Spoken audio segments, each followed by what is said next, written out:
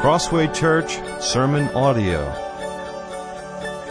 Well, there is a particular experience that's so very common across human experience that when you take a moment to consider the matter, it's actually rather staggering. You kind of have to admit how staggering this common experience is. Every parent of young children knows this experience. Every grandparent knows this. Most aunts and most uncles know this, and all of us should know it from our own experiences. And don't worry, if you don't know it yet, you will see it. This is a common human experience, and you can't get away from it. So let me give you the scenario. A parent sees a toddler reaching for something that they should not touch or about to do something that they should not do. And let's take a common one. The child's on the high chair and it's time to eat. But the child doesn't want to be in the high chair. So the child, what does that child do? The child begins to launch everything off of the tray of the high chair onto the floor. This is their expression. This is their communication. This is coming out of their hearts and through their hands and in their facial expression and their cries. And now they're about to throw that sippy cup on the floor for the 25th time. And with the 25th time of picking it up, the parent has had enough and says, "No, do not throw that sippy cup on the floor. Do not." And what does the child do?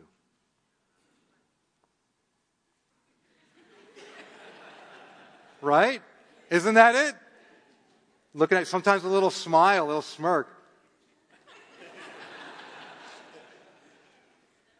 Don't you do it. And they drop it. And it goes on the floor. What's happening here? It's this. It's the authority test. The child is saying, let's see who is actually functionally in charge here. Who has the power in this moment? Do I have the power to direct my parent? Can I manipulate them into what I want? Or does my parent have the power, the authority to direct and shape my behavior and my thinking? Let's see what happens. It's the authority test. Authority is the power or right to give orders, to make decisions, and to enforce obedience. And it's fallen these days. That may be an overstatement because it's always this way. It's fallen on hard times. Authority has gotten a bad rap. It seems like every day we are treated to sensational stories of those who were abused by authority and who overcame authority by speaking up and speaking out. Now, let me be clear. I want to be really clear. Some of these people that have spoken up and spoken out are truly heroes. Please don't think I'm saying other than that. It can be hard for me to tell because I'm at such a distance and all I have is news reports.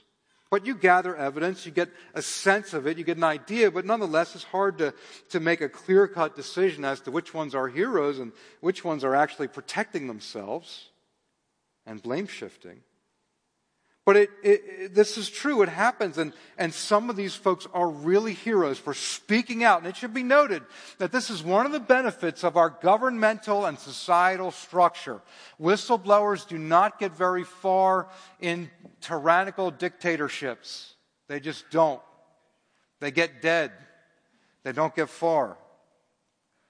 There just tends to be more accountability overall in a democratic republic, where the notion of free speech is upheld by the rule of law.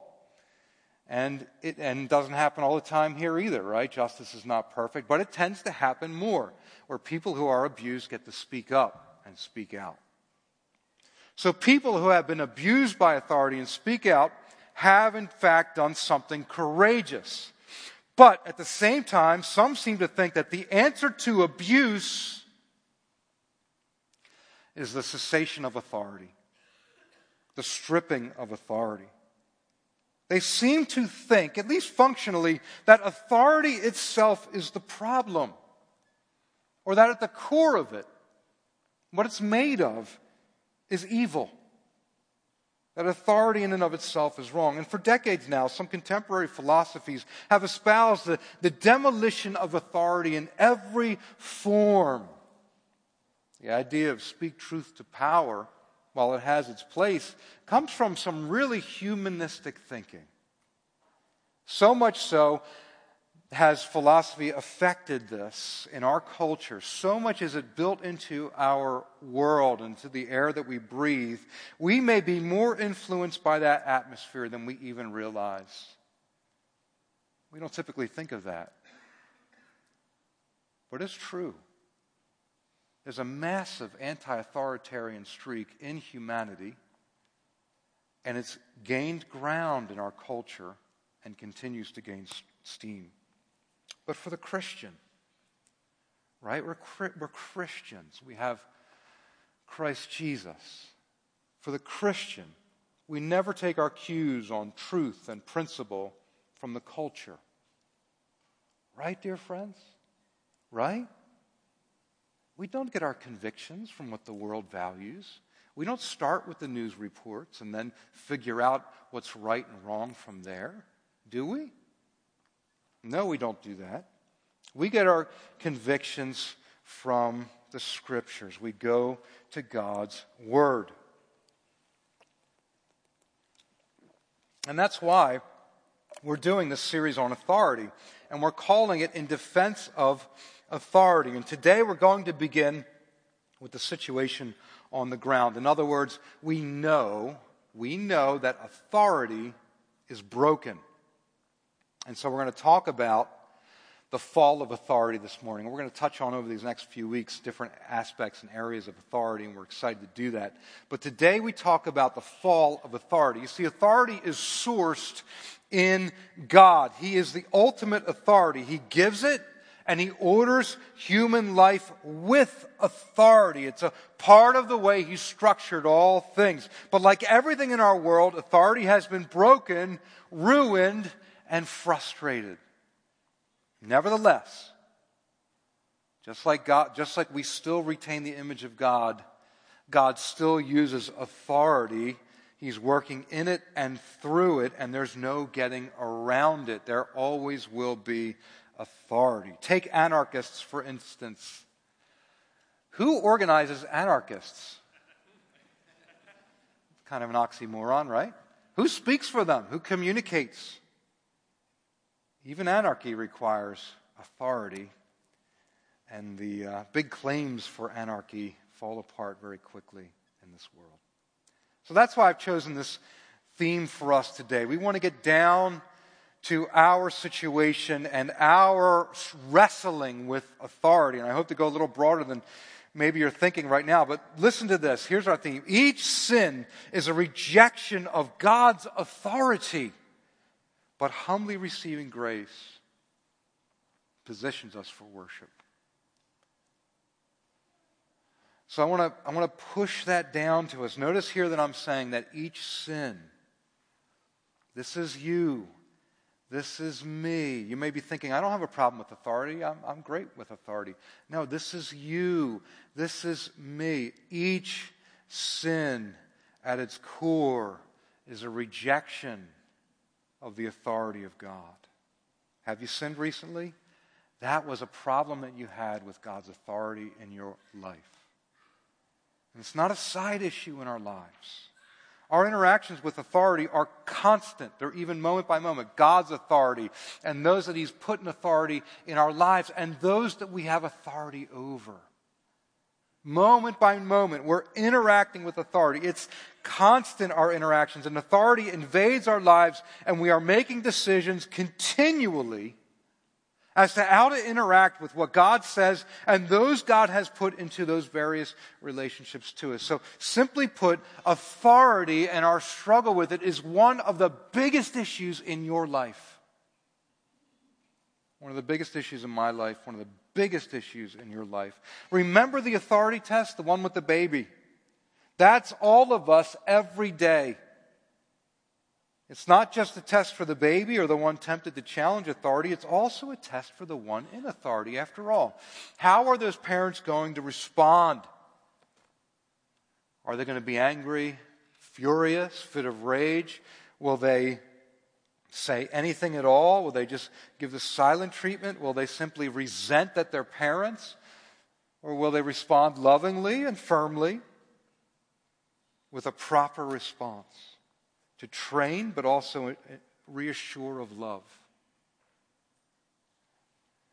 You see, the one under authority is tempted to throw off the rights of the one in authority, and the one in authority is tempted to resent the authority that they have and those they have authority over. This is a big problem, and it's constant for us. So let's jump into it.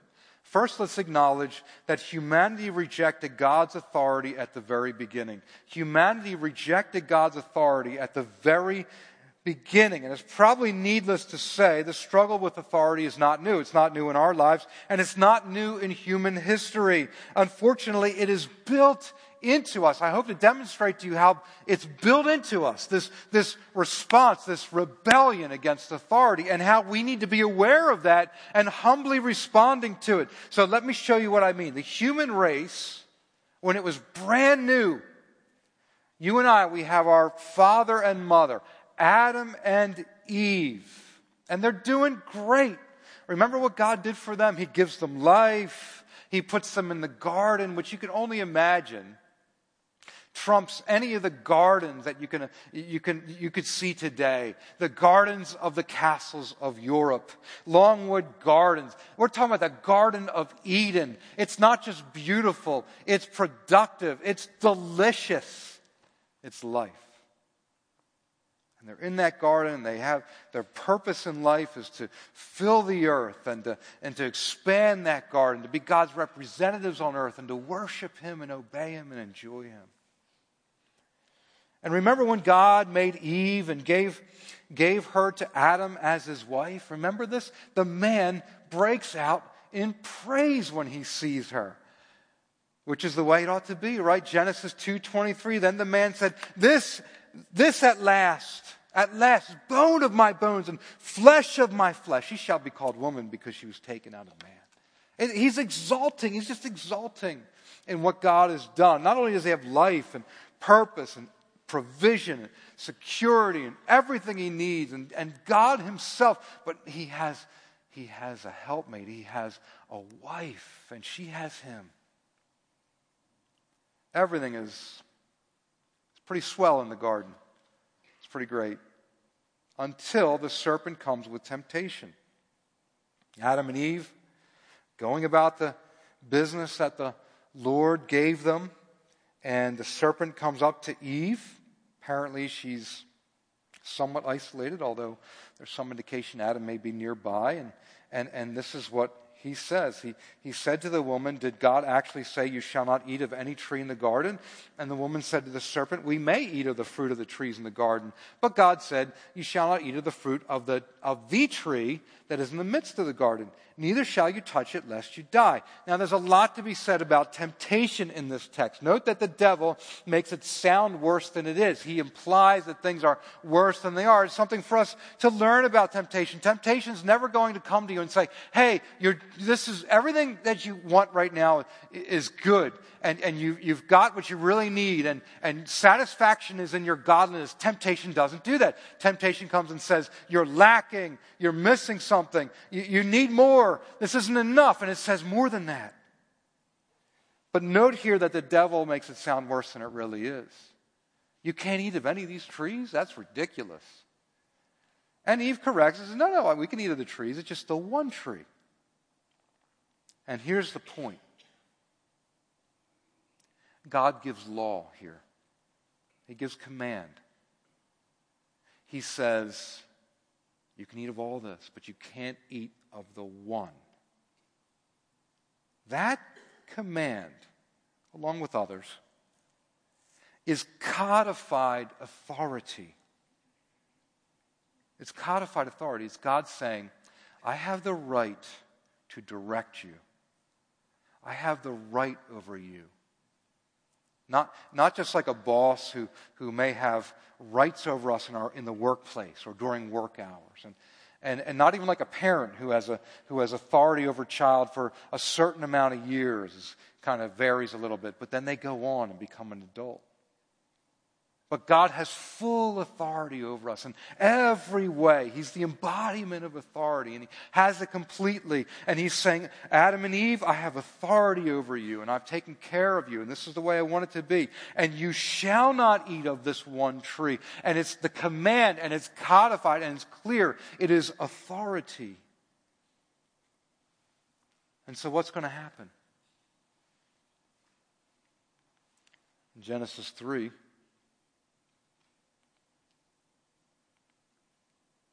this is actually verses 4 to 5. Sorry about the heading there. Oh, wait a minute. There, I have them out of order. But the serpent said to the woman, you will not surely die. For God knows that when you eat of it, your eyes will be open, and you will be like God, knowing good and evil. And there, right there, is the temptation with authority. Look at what the devil is saying. He's certainly implying, but he's also implying it strongly. There's some implicit accusation against God here and against God's authority. Look what he's saying. He's saying authority's bad. Authority's lying to you. It's trying to keep something from you. It's subversive. This is the first conspiracy theory. God said this is good for you, but guess what? It's really not. And this is not uncommon for humanity. Not only that, the devil's saying authority is cheapening your life, keeping all the good stuff to itself, diminishing your quality of existence. You'll be better off if you rebel. And not only that, but authority is diminishing your potential, holding you back as a creature, depriving the world of your greatness.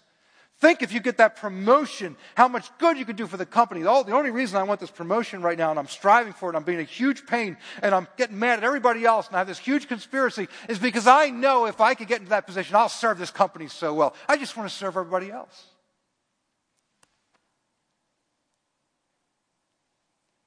This is the devil saying, God's keeping you back from your potential. You've got so much more. Oh, I see it in you.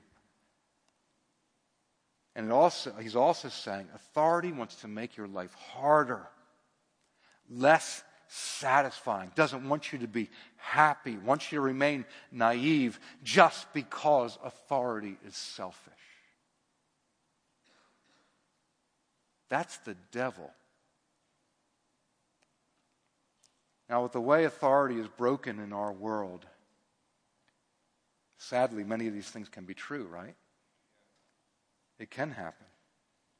But that's not how it is with God, who is the fullness and embodiment of authority, and from whom the Scriptures teach us, and we'll talk more about, all authority comes. We should be careful, shouldn't we? Because the devil used those arguments. And so we should be really careful. And Eve should have shut this down. Because those lies are not true of authority or of God as a principle. And Adam should have been over there with a branch beating the serpent for those lies. That's what would have been righteousness. Taking the serpent out. Killing it for its lies and rebellion against God. But what happens instead? Instead, Genesis 3:6, so when the woman saw that the tree was good for food, and that it was a delight to the eyes, and that the tree was to be desired to make one wise, she took of its fruit and ate. And she also gave some to her husband who was with her, and he ate. So what happens?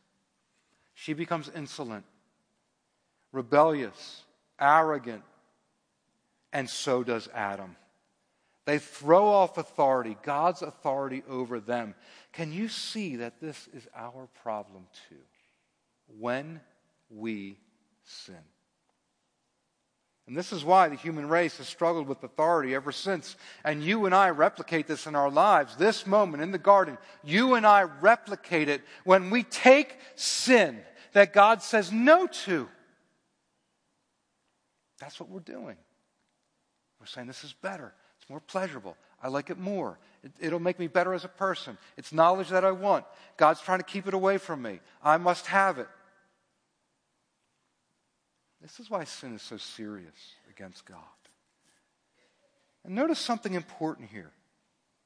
There is some knowledge in rebellion. There is. And let's acknowledge it. Let's identify it, recognize it. Adam and Eve, by taking the fruit, by disobedience, by rebellion, they gain some knowledge. Their eyes open to some things. They become aware of things they weren't aware of before. They become shrewd, but not in the way that God wanted for them. See, God was using his authority to protect them. It's kind of like drunkenness. Think about drunkenness for a moment. You don't have to ever be drunk in your entire life. You never have to be drunk. Do you know that? It's not a rule. You go to college, little secret, you don't have to get drunk. It's okay. You're part of a sports team, you don't have to get drunk. You never have to in your entire life. But if you do, guess what? You'll learn some things about being drunk. You may learn what comes out of you when you're drunk. You may learn how to mitigate a hangover. You may learn some things. But the truth is, drunkenness is self-destructive, let alone rebellious to God. And so, have you learned something that satisfies, that gives you a life that's glorifying to Christ, that fulfills your purpose for existence, that honors the Maker? Have you learned something that will build you up and make you strong? Or have you simply learned knowledge that is kind of worthless at the end of the day and actually self-destructive? Of course not. Gaining the knowledge of drunkenness by your experience of it makes your life less satisfying, not more, and certainly less glorifying to Christ. And so this rebellion of Adam and Eve has been passed on to us. Now, one more note here, and this point is longer than the other two for these reasons. It's kind of the beginning of it all. Since we then have an innate struggle with authority and written authority or law, this is what's in us. What Adam and Eve embraced, that's in us. And since we have that, Paul talks about how when he learned that the law said he shouldn't covet, guess what happens? He ends up coveting all over the place. It's just like the authority test with the baby. Don't you drop it. Don't you throw that cup. Drop. Just like that. What's going on? Well, here's how he sums it up. Romans 7. Wait, not Romans 7. There we go. It's in the wrong point. My PowerPoint's all messed up today. It's me. It's not the projection. I put it in the wrong place. Romans 7, 10 to 11. The very commandment that promised life proved to be death to me. For sin, seizing an opportunity through the commandment, deceived me, and through it killed me. It's right before this that he says, the law says don't covet, and what did I do? I ended up coveting all over the place. And this is how the law works. What happens is the law is good and right. But when we see it, when we get the law, here's what happens. The sin inside us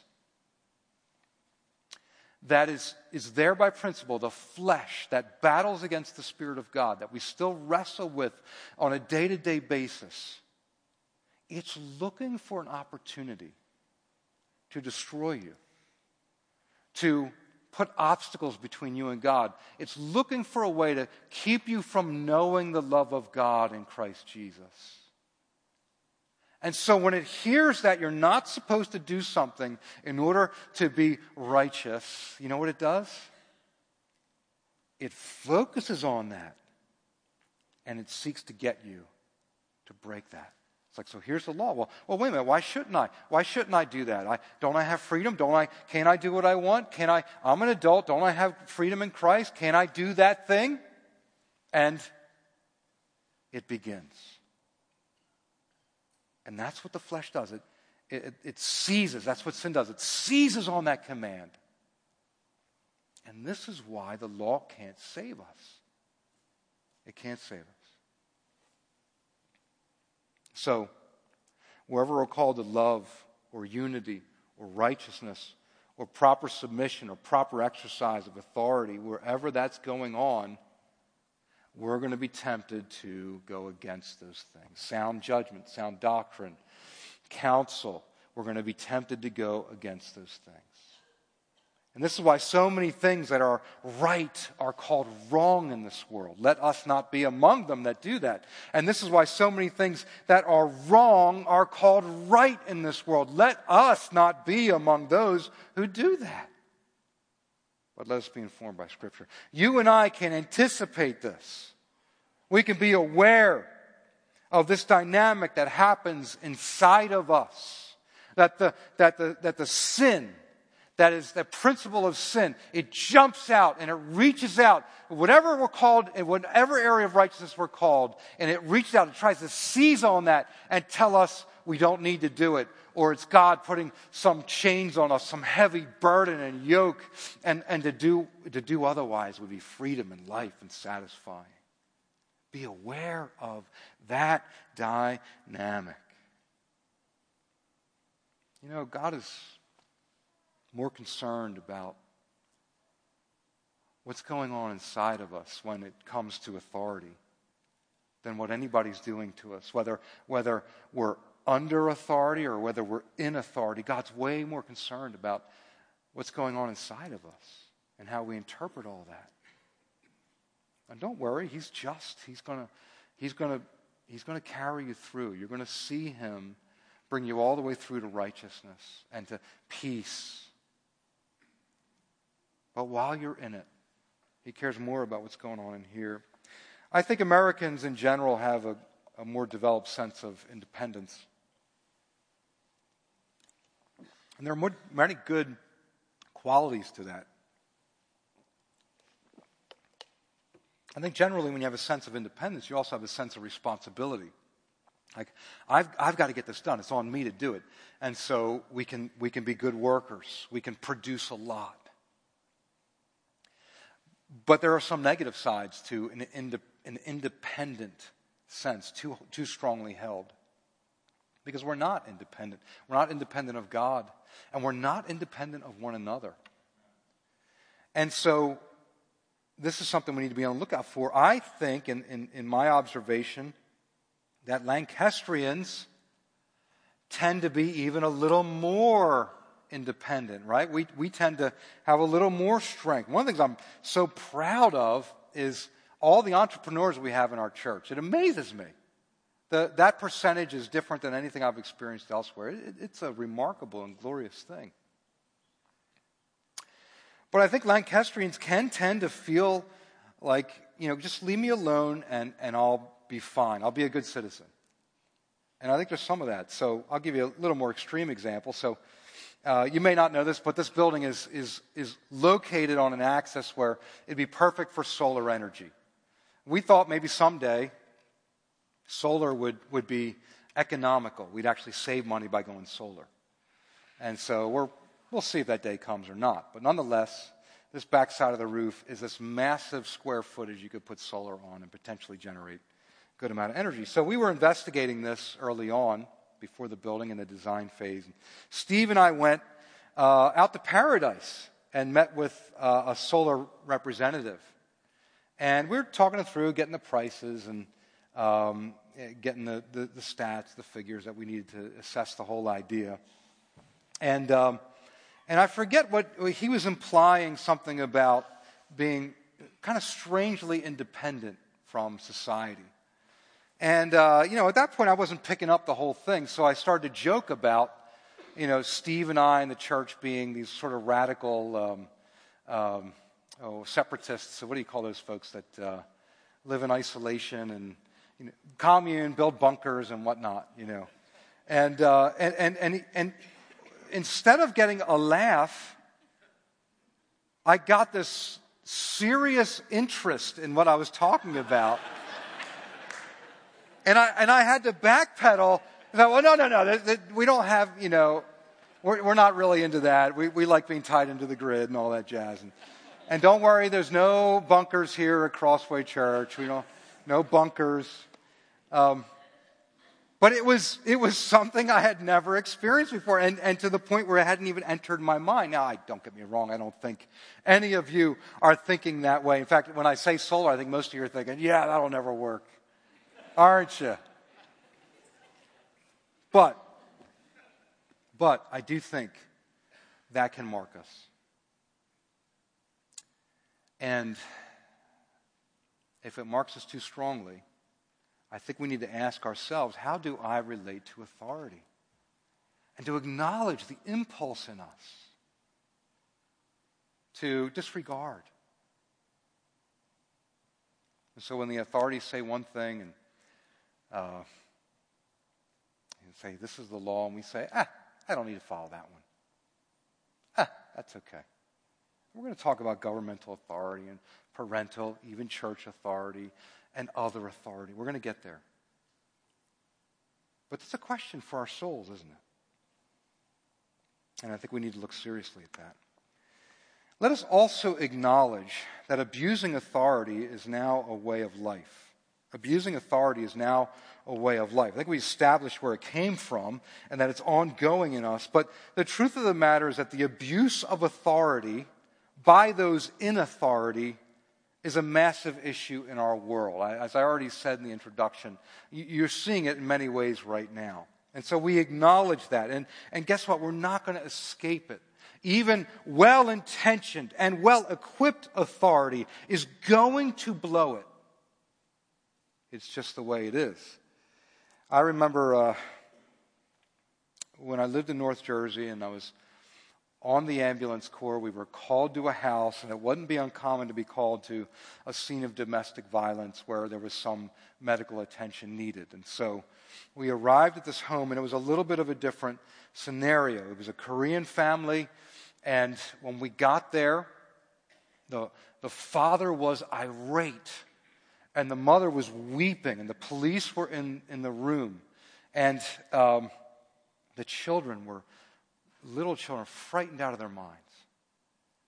And we arrive, and apparently he had taken too much of some sort of drug, and he was becoming more and more irate the longer that the police were there. And we were supposed to try to provide some care for him, and they were trying to figure out what to do with him. Is this man going to the hospital or going to the police station? And he was getting louder and a little more animated. And I'll never forget this big police officer. He became incredibly forceful and even violent. He took this man by the throat and shoved him on the couch and began to choke him and say things like, "You are going to settle down right now." I went away from that moment having my eyes opened. And I thought at the time, if that case came to court, I would have to testify against that officer. There is abuse of authority by those in authority. By employers over employees, and fathers over children, mothers over children, husbands over wives, elders over the church, by those mistreating foreigners, by leaders over those who are led, by those taking advantage of the helpless or poor, and by those who oppress others. There are all scriptures, multiple scriptures that speak to every one of these categories. It is not new. It's happening all the time that you see the abuse of authority. Now, generally we are called to submit.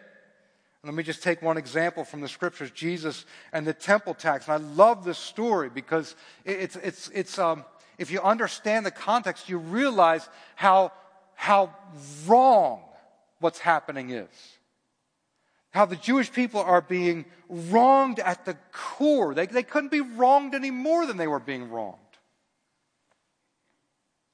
And what happens is the Jewish leaders put a tax on the Jewish people to have access to certain areas of the temple and certain aspects of worship. And looking to entrap Jesus, they come to one of his disciples. They come to Peter and they say, does your master pay the temple tax? And don't forget, these are God's people. This temple was made for them. God had put his presence there. And here they have the audacity to tax it. And they come to Peter to try to catch Jesus. Does he pay the tax? Yeah, he pays the tax. Peter returns to where Jesus is at, and Jesus knowing everything, says to Peter, let me ask you something. Do the kings of the earth take taxes from their sons or from others? And Peter answers very logically. He says, from others, of course. They don't take it from their own family. It'd be counterproductive. Can't get rich like that. Take it from others. And Jesus is basically affirming that's right. It is wrong to take this tax. It's offensive to God that they would tax God's people to come into the temple. But then Jesus says this. However, not to give offense to them, go to the sea, cast a hook, take the first fish that comes up, and when you open its mouth, you will find a shekel.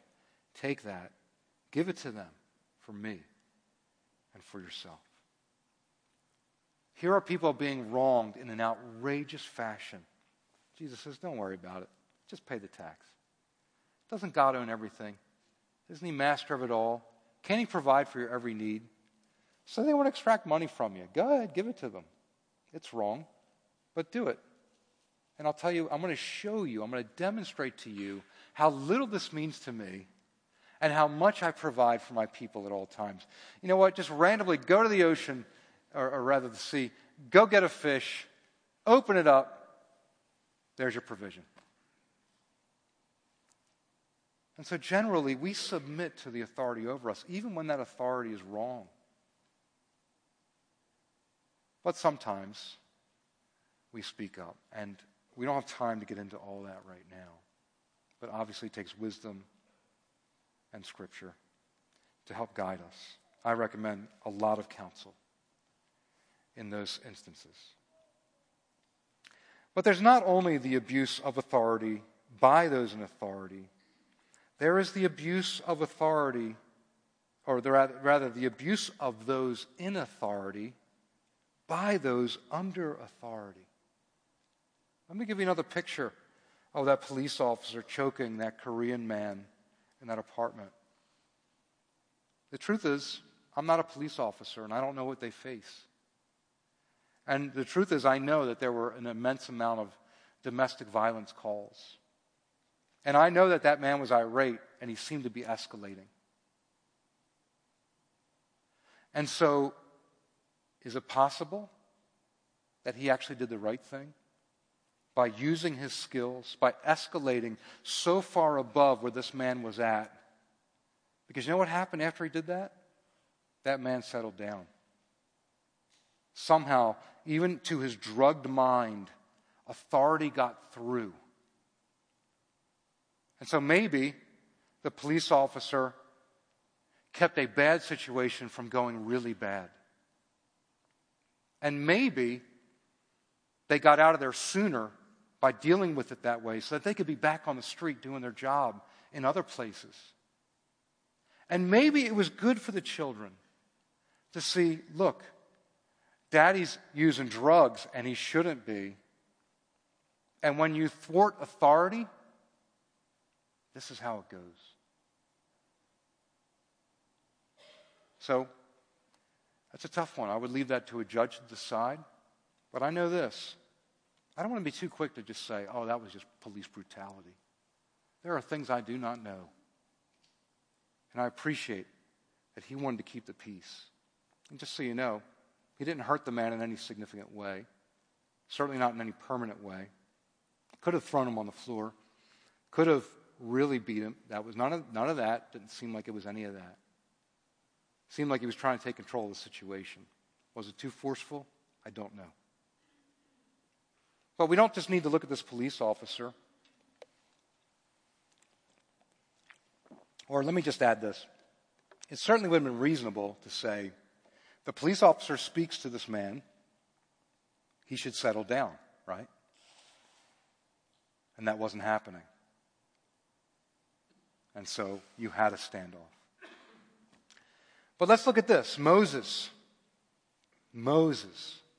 God's chosen servant, leading God's people out of the land of slavery, facing death at every turn, standing in front of Pharaoh and calling him out, could lose his head in a second, trusting God to deliver a miracle after he speaks. God says, all right, go say this, and then I'll do this.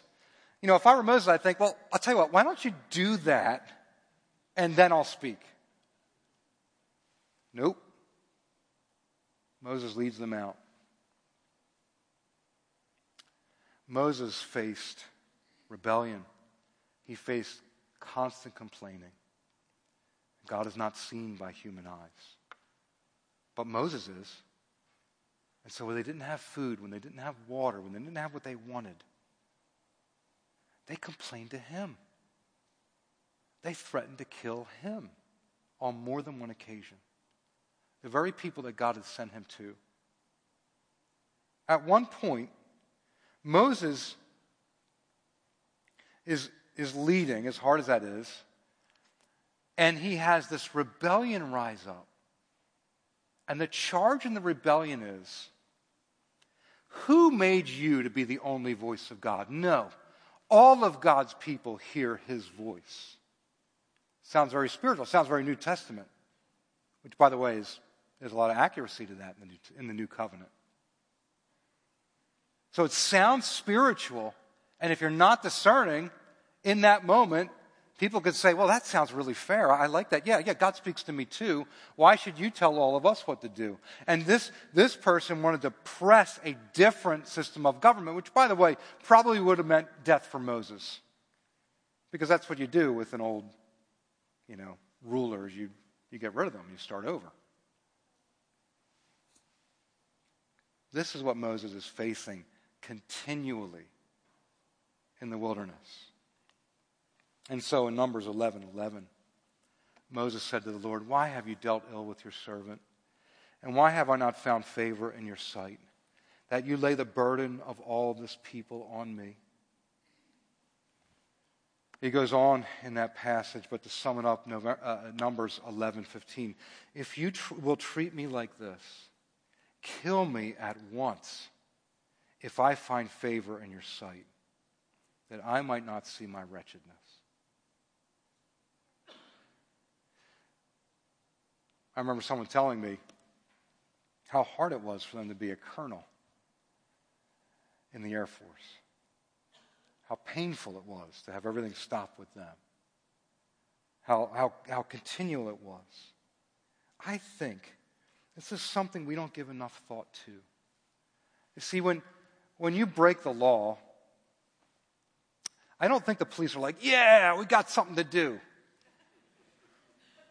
I think they're like, let's go deal with this. Let's be careful. We don't know what we're facing. There are all kinds of things come into their mind. I'm using this as just a simple illustration. When children disobey parents are like, oh, that's good. I was looking for a reason to bring a lot of discipline, I wanted something else added onto my plate so I could really, lay this out. Think about your own lives. Where are you in authority? And where the people under authority don't appreciate, don't respond in a Christ-like way, it is work, it is worry, it is pain, and it all goes back to sin.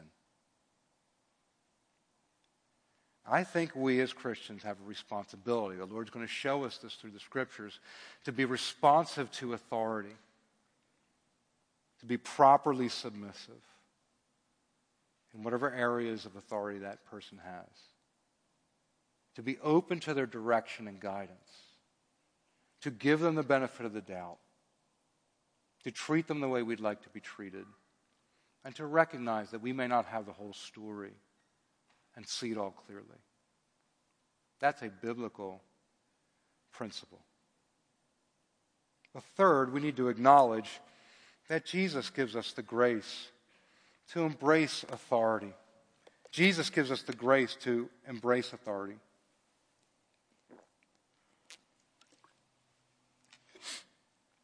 And let me give you an example of this. He's going to give us the grace to embrace authority in a lot of ways. I'm going to try to just quickly point out 4 ways. First, he gives us his example. And you know the story in the Garden of Gethsemane, right? So Jesus is not asking us to serve sacrificially in a way that he was unwilling to do himself. He provides the example for us. And so he goes to the garden knowing his next step is the cross. And he gets there and he's beside himself. He doesn't want to face what he's going to face. And so he prays, going a little further. He fell on his face and prayed, saying, "My Father, if it be possible, let this cup pass from me.